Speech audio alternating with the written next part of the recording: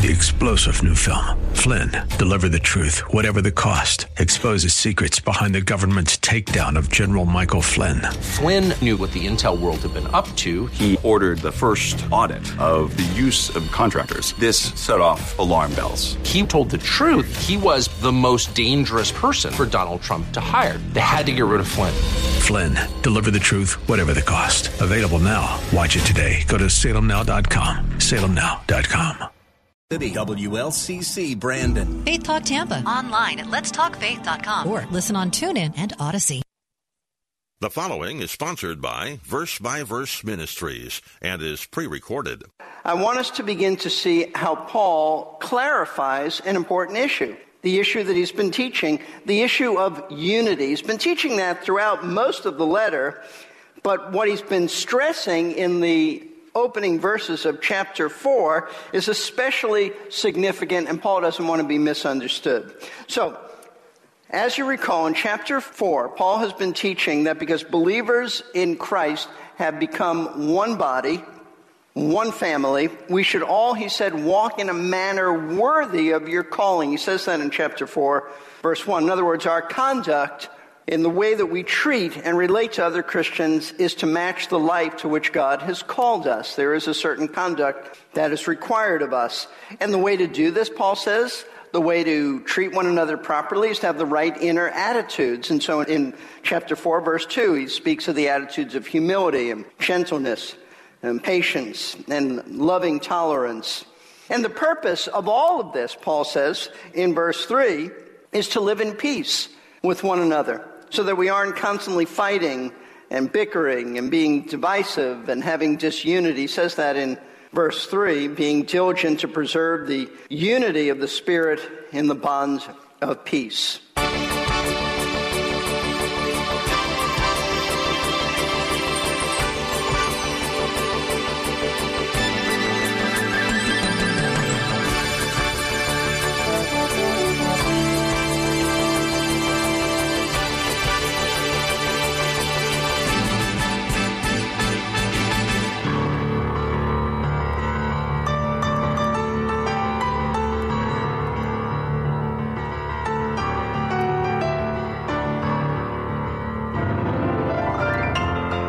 Conduct in the way we treat and relate to other Christians is to match the life to which God has called us. Now, that is one of the thoughts we will be exploring on today's verse-by-verse program with Pastor Steve Kreloff of Lakeside Community Chapel in Clearwater, Florida. This is the first session in our series on unity and spiritual growth, taken from Ephesians chapter 4. As Pastor Steve explores the concept of unity today, he will draw a distinction between unity and uniformity. There's a big difference between those two words. Oneness among Christ followers does not mean that we are in complete agreement on every subject. Besides talking about unity, Pastor Steve is going to introduce the topic of spiritual gifts. If that is a topic you've wondered about in the past, you can rest assured Pastor Steve will give us a proper biblical perspective on that topic. So, here is Pastor Steve. One of the most important qualities of being an effective, a good Bible teacher is the pursuit for clarity, to be clear. That is to say, effective Bible teachers are always concerned to make sure that what they're teaching from the Word is presented in a clear manner. It almost doesn't matter if you're accurate unless you're clear, because if you're accurate and nobody really understands what you're saying, it makes no difference anyway. So clarity, the pursuit of clarity is indispensable so that people understand and they comprehend what you're teaching. It was this pursuit of clarity by the Apostle Paul that made him such a good teacher, a great teacher. Of course, he was inspired by the Holy Spirit, but he was clear in his presentation. Paul always endeavored to make sure that he wasn't misunderstood, that his readers didn't misinterpret his words. And you can see this actually a number of times throughout Paul's letters. For example, in Romans chapter 5, after teaching about the grace of God and justification by faith alone, Paul opens chapter 6 by making sure that no one misunderstands the doctrine of grace as a license to sin. And so after speaking about grace and justification, here's what Paul says in Romans 6:1. What shall we say then?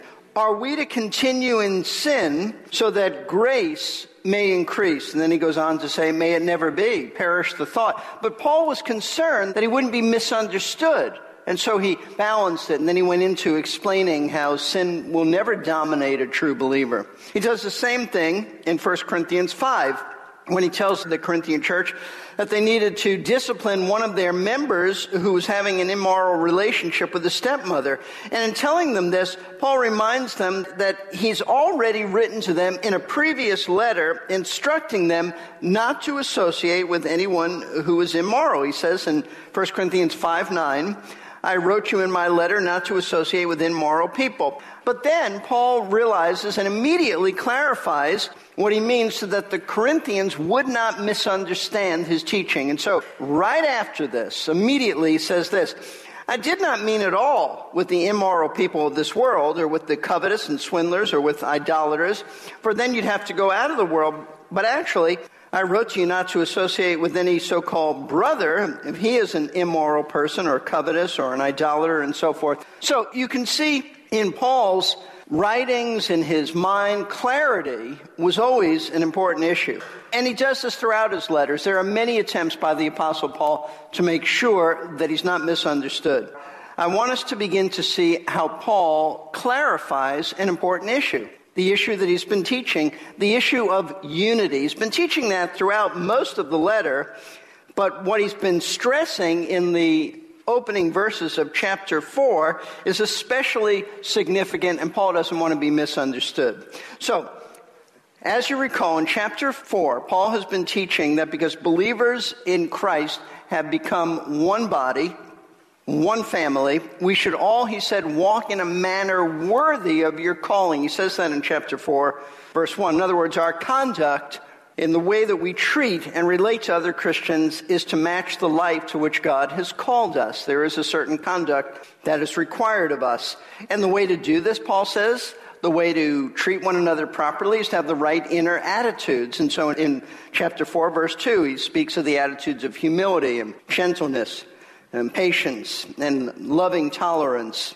And the purpose of all of this, Paul says in verse 3, is to live in peace with one another, so that we aren't constantly fighting and bickering and being divisive and having disunity. He says that in verse 3, being diligent to preserve the unity of the Spirit in the bonds of peace.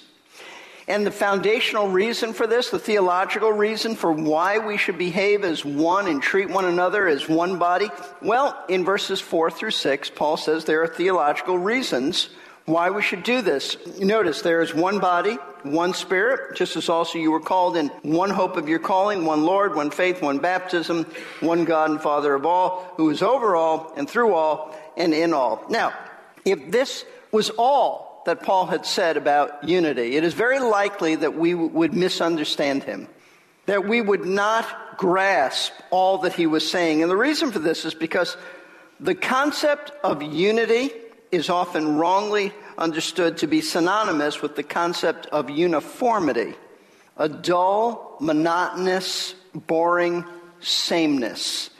As one Bible teacher put it, there is always the danger of our conceiving of unity in terms of uniformity. Our tendency is to think of unity as consisting of a number of things which are absolutely identical in every respect with no difference at all, such as a sheet of postage stamps. But I want you to know that's not at all what Paul meant about unity and oneness among Christians as members of the body of Christ. See, in forming the church, the Lord designed it to have great diversity. And not simply diversity because we all come from various backgrounds. That's understood. We have different backgrounds, different personalities. But listen very closely. This is critical to understand this, especially where Paul is going to take us. God designed the church to be diverse and varied because of the variety of what the Bible calls spiritual gifts. Gifts that he gives to members of the body of Christ. And that's why as Paul continues in chapter 4, he's going to clarify this issue of Christian unity by explaining that in addition to holding some things exactly the same, we have some of the things that are exactly the same, but also Christians differ from one another. And he does this in teaching us about spiritual gifts. Let me read to you from verse 7 all the way to 16, because this is one unit. So he's talking about things that we all have in common, and then great diversity. It's unity with diversity. Verse 7. But to each one of us, grace was given according to the measure of Christ's gift. Therefore, it says, when he ascended on high, he led captive a host of captives, and he gave gifts to men. Now, this expression, he ascended, what does it mean except that he also descended into the lower parts of the earth? He who descended is himself also who ascended far above all the heavens so that he might fill all things. And he gave some as apostles, and some as prophets, and some as evangelists, and some as pastors and teachers, for the equipping of the saints, for the work of service, to the building up of the body of Christ, until we all attain to the unity of the faith and of the knowledge of the Son of God, to a mature man, to the measure of the stature which belongs to the fullness of Christ. As a result, we are no longer to be children, tossed here and there by waves and carried about by every wind of doctrine, by the trickery of men, by craftiness and deceitful scheming. But, speaking the truth, in love we are to grow up in all aspects unto him who is the head, even Christ, from whom the whole body, being fitted and held together by what every joint supplies, according to the proper working of each individual part, causes the growth of the body for the building up of itself in love. Now, these verses, as I said, they form one complete section. Just think of it as a paragraph, one unit of thought in which Paul explains how Jesus Christ gives spiritual gifts to his church to enable his church to function properly as the body of Christ by helping its members to grow and to mature in him. This is a critical passage of Scripture if we're to understand God's plan for the church. And tonight, I want to introduce to you Paul's teaching. Just one verse on Paul's teaching on unity and spiritual gifts. I want to look at the opening verse of this section, verse 7, where the apostle reveals that every believer has received a spiritual gift. Notice what he says, verse 7. But to each one of us, grace was given according to the measure of Christ's gift. Now, I want you to notice how Paul begins this verse. Notice that he starts off with the word but, which is a word of contrast. In this case, it also is referring back to what Paul has just taught, which is about unity and oneness and what every believer has in Christ. So there's a contrast with what he's just taught with what he's about to teach. In other words, what has he just told us? He's just told us about certain things that we all hold in common, in which there is absolutely sameness and no difference. One Lord, one baptism, one Father, and so forth. So we are all part of the same body, having that same one Spirit, having been called in the same one hope of our calling, having the exact same one Lord, believing in the same one faith, confessing the same one truth about Christ at our baptism, and having the same one Father who is over all of us. That's what he's just said. But although there are certain things about us that are exactly the same with every other believer in terms of what we believe and what we have experienced, that doesn't mean that as members of the body of Christ, we are a boring mass of identical assembly line cookie-cutter type Christians who have nothing unique or distinct about us. And that's exactly what Paul is attempting to clarify. And so notice, he opens this section with the word but, and then follows it with the words, to each of us. So what is he doing? Listen carefully. Paul closed the previous paragraph, verse 6, stressing that all believers have a special relationship with God as their Father. He is the Father of all, notice all, who is over all, and through all, and in all. But now, in verse 7, Paul turns what we all have to what each one of us has. In other words, the contrast is between those things that are common and the same amongst all Christians to what each one of us has that is distinct and different from each other. And what is it that each believer has that's different from every other believer? Let's look at the verse again. But to each one of us, grace was given according to the measure of Christ's gift. Now, what Paul is saying is that when we were saved, at our conversions, Christ gave to us certain gifts, and he did it in varying measures or measurements, so that no two believers have the same exact measure of the same gift. In other words, in giving us these gifts, Jesus gave them in different measures so that there would be complete diversity and distinction, making the body of Christ have unity but variety at the same time. Now let me explain. The gift and the grace that Paul is referring to, it's not the gift of eternal life. It's not salvation. It's not even saving grace. But rather, he's talking about a gift that equips us to serve the Lord, so that we have God's grace or his help or his strength in serving him. These gifts are commonly known as spiritual gifts, and Paul writes about them in more detail in 1 Corinthians 12. In Romans chapter 12, Peter also mentions them in 1 Peter chapter 4. But here, in Ephesians 4:7, what Paul is stressing is that each and every Christian has received a unique spiritual gift that is distinct, different, because it has been distributed by Christ in varying measures so that each believer serves him in a distinct way. You are going to serve the Lord differently than anybody else. That's in essence what he's saying. Now, spiritual gifts are not to be misunderstood as natural abilities and talents or skills that you were born with.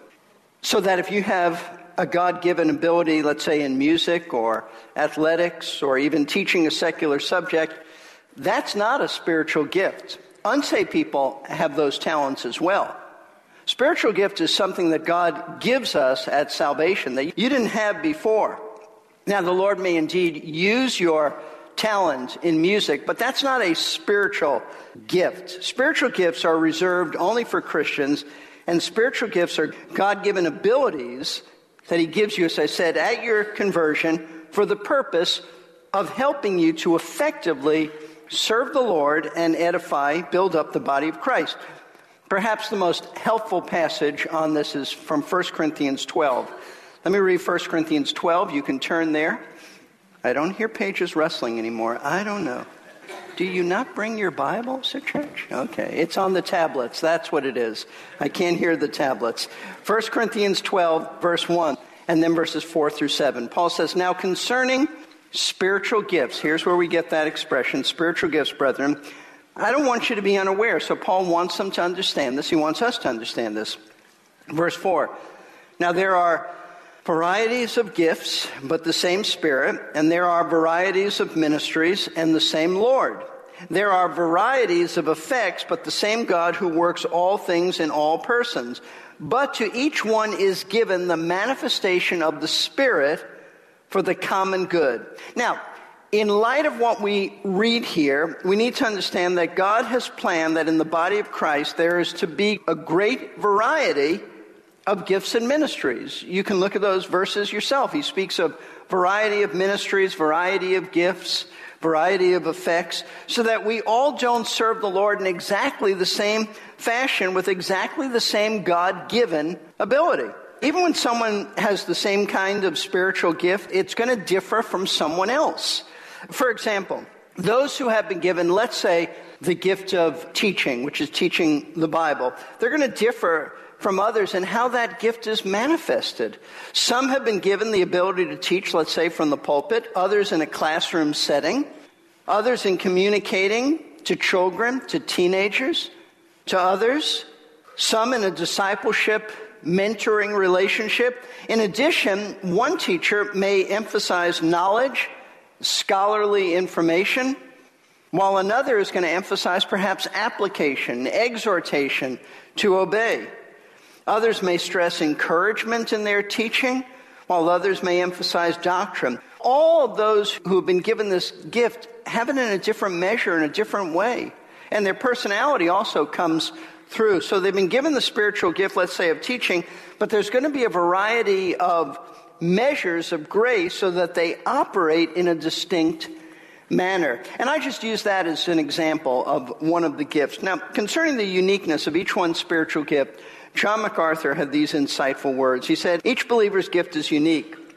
The measure or specific portion given is by sovereign design from the head of the church. The Lord has measured out the exact proportion of each believer's gift. The exact proportion of enabling grace on the part of God is linked with the exact proportion of enacting faith on the part of each believer. And God is the source. The sum of this is that God gives both the grace and the faith to energize whatever gift he gives to the full intent of his purpose.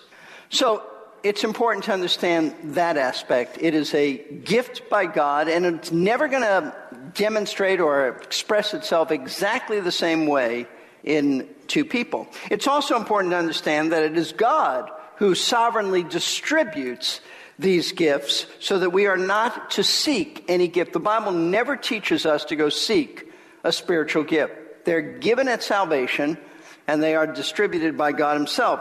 Where do we read that? 1 Corinthians 12:11. But one and the same Spirit works all these things, distributing to each one individually, just as he wills. Since God is the one who has determined what gift we get, then in addition to not seeking any gift, you are not to use your spiritual gift to exalt yourself or to try to impress others. Paul said in 1 Corinthians 12:7 that the Lord gives these gifts for, and I quote, the common good, meaning the good of the church. They're given for us to use in helping others, not for our sake. Peter says the same thing essentially in 1 Peter 4:10. He says, as each one has received a special gift, employ it in serving one another as good stewards of the manifold grace of God. Now, all you need to see how this was messed up is the Corinthian assembly. The Corinthians were guilty of messing this whole thing up because they were trying to have the most showy gifts and to exalt themselves. And that's why Paul wrote 1 Corinthians 13. It is not about marriage. The love chapter is about you are to use your spiritual gift in love, not to exalt yourself.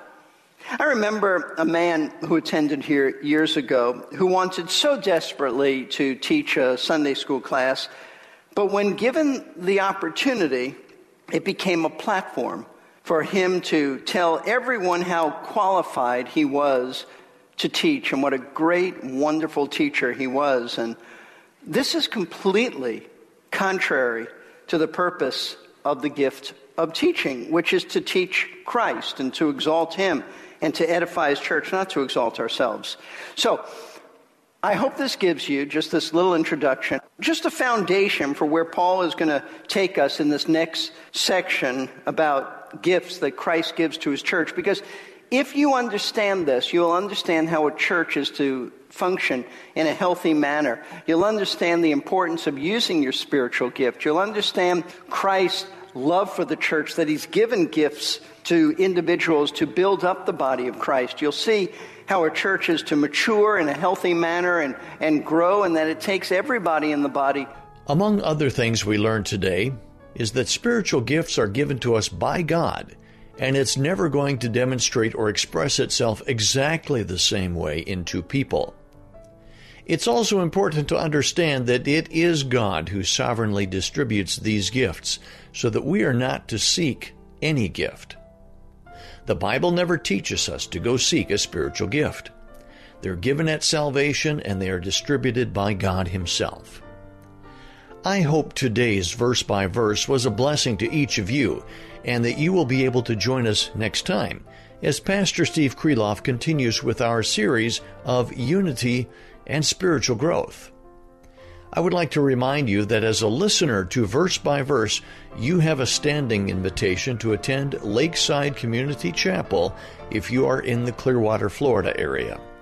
There you will be able to hear more great biblical teaching from Pastor Steve Kreloff. So, until next time, I hope you have a blessed day.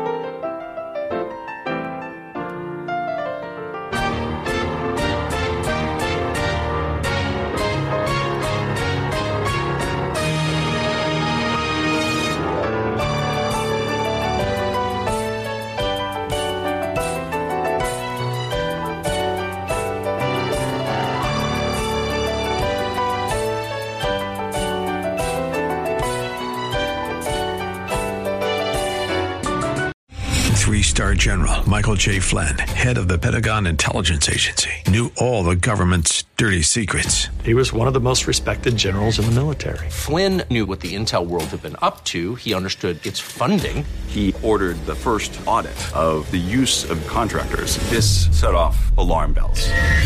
The explosive new documentary, Flynn, Deliver the Truth, Whatever the Cost, uncovers the facts behind this scandal. Flynn told the truth. He was the most dangerous person for Donald Trump to hire. I find out the worst enemy that I'm going to face in my life is right here in America. They took my assessment and they wanted me to change it. And I was like, I'm not changing it. They had to get rid of Flynn. With in-depth interviews, archival footage, and never-before-seen personal records of the man behind the headlines. I just felt like I was drowning. Flynn, Deliver the Truth, Whatever the Cost. Available now. Watch it today. Go to salemnow.com. salemnow.com.